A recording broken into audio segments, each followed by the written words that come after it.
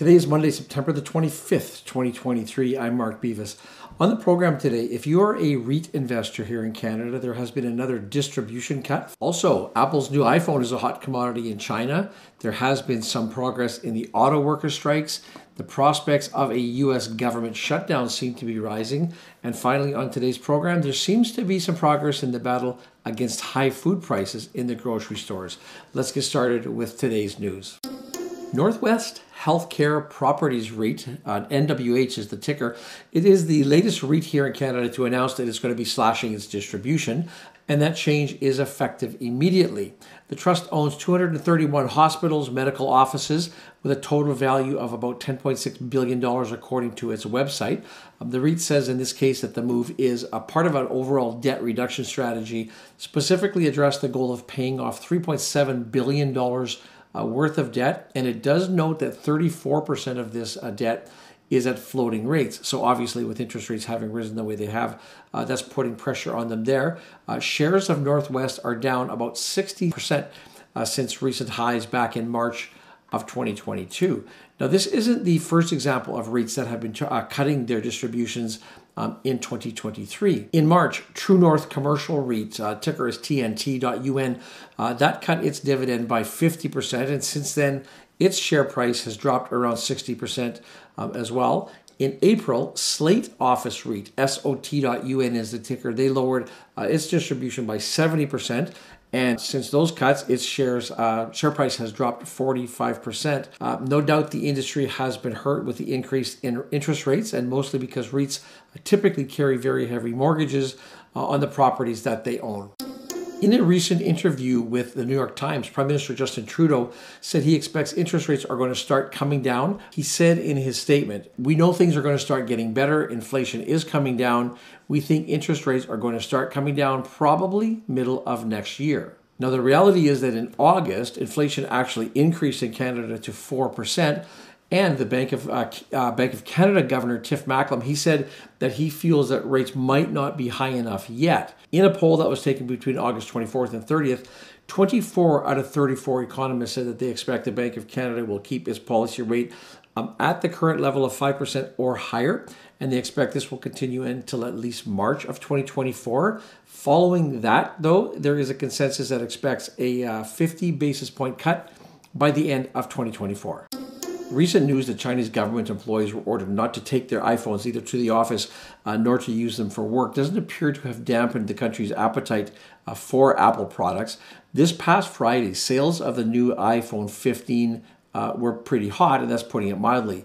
Reports are that the 1 hour delivery service you can get there of the iPhone 15 was up 253% compared to that of the iPhone 14 when it was released last year. In fact, in the first 10 minutes after deliveries began this year, 25,000 iPhones were on their way to their new customers. China, of course, counts for a big chunk, 20% of overall revenues at Apple. So sales in China have a big impact on the company's revenue, obviously on their profitability as well. Year over year, Apple's Greater China net sales actually rose nearly 8% to $15.76 billion in the second quarter. And this stands in contrast to a 5.6% decline in the Americas. Sales in this region were $35.38 billion in Q2. Now, since early September, shares of Apple are down in the 7% range. If for any reason you've ever wondered how a guy like me would actually invest, well, it's not that hard to find out these days. If you are a Blossom user, you can just look me up, look up my username. It's Mark B, so M-A-R-C-B.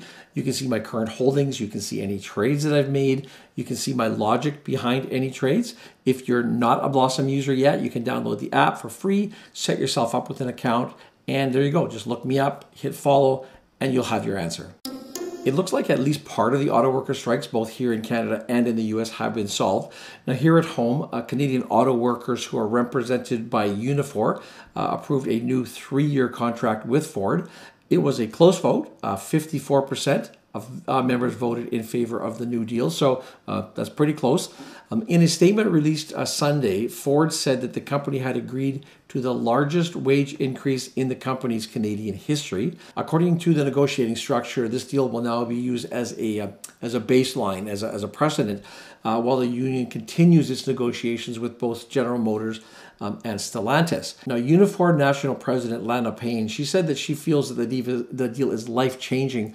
And in a statement that was basically spoken to the people who voted against the deal, she said, "I know this is an incredible deal, and I know that people's lives will change as a result of what's here." The Ford deal includes a 10% wage increase in the first year, followed by increases of 2 and 3% in the second and third years. The agreement also includes a $10,000 productivity and quality bonus to all permanent employees who are on the active payroll, and a $4,000 bonus for temporary employees.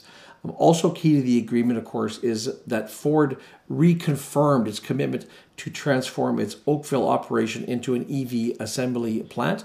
Production there is expected to start in early 2025. Despite this good news here in Canada, there are thousands of auto workers who remain on strike in the U.S., and currently there are almost 13,000 on strike at the Detroit auto plants, and there's an additional 5,600 or so strikers at 38 parts distribution centers throughout the country. Now, United Auto Workers President Shawn Fain, he's called on the big three automakers to increase their wages by 36% over a 4-year deal. He's asking for a 4-day work week and the end of tiered wages inside the plants. He commented on Friday that he says that while there has been this improvement or this progress with Ford, there are serious issues that remain with both Stellantis and GM offers. Now, in an ideal world, the auto workers and the automakers would come to an equitable deal that looks far out into the future. But analyst Daniel Ives, he's with Wedbush Securities, and he said the current deal is a torpedo to the business models of the Detroit Three. To take a deal just to avoid a strike and get it done is great for the next 24 hours, but a nightmare for the next 30 years. I don't normally get too worked up about the potential of government shutdowns down in the U.S. They seem to, rear their ugly heads all the time. But I see something a little different in the current battle that's going on there now, and that's probably mostly because of the GOP House Speaker Kevin McCarthy. He's got a very weak hold on things there, and it looks to me like there could actually be a shutdown this time around, and that could occur as early as September 30th. So, just a little bit later on in this week. As we know, as we've heard over and over, the markets don't like uncertainty, and the specter of a government shutdown here, with that looming over things, it certainly qualifies as uncertainty. There's been a lot of attention paid, rightly so, recently to inflation, or more likely the battle against inflation. The policies of the U.S. Federal Reserve, of course, play a big part of that, and with this continued uncertainty, there would be a delay, if it comes to pass, in the release of critical information, the information that relates both to inflation, to unemployment. And obviously, this is information that the Fed usually relies on when it comes to making its own decisions. And so if the shutdown does happen, the Fed is going to be flying blind, essentially, and depending on how long it lasts, it could have a material effect on the Fed's future decisions. Now, all that being said, history has shown that even during lengthy shutdowns, the effect isn't long-lasting on the stock markets. And if we look back most recently to 2018, for an example, there was a 35-day shutdown during 2018 at some point, late 2018, early 2019, and the S&P 500 rose around 10% during that time period. I reported on this program last week that the Canadian government was making some threats to the large grocery chains here in Canada, and it's been lobbying them to make sure that they're able to sort of rein in the price that high inflation has had on the price of food. Well, last week, top executives at Loblaw, Metro, Empire, Walmart, and Costco all met with federal officials. According to Industry Minister François-Philippe Champagne, they have agreed to take action to stabilize food prices. There aren't details of the agreement that are available yet, but he does say that he plans to have those details presented by next month. He says that the government will wait till the Thanksgiving deadline that has been imposed here by the Prime Minister. Now, as previously reported, the government is seeking changes to the Competition Act, and that would give the Competition Bureau more power when corporations work together to reduce consumer choice. That's nothing that's never good for the consumer. Michael Osborne, he is the chair of the Canadian competition practice at law firm Cozen O'Connor.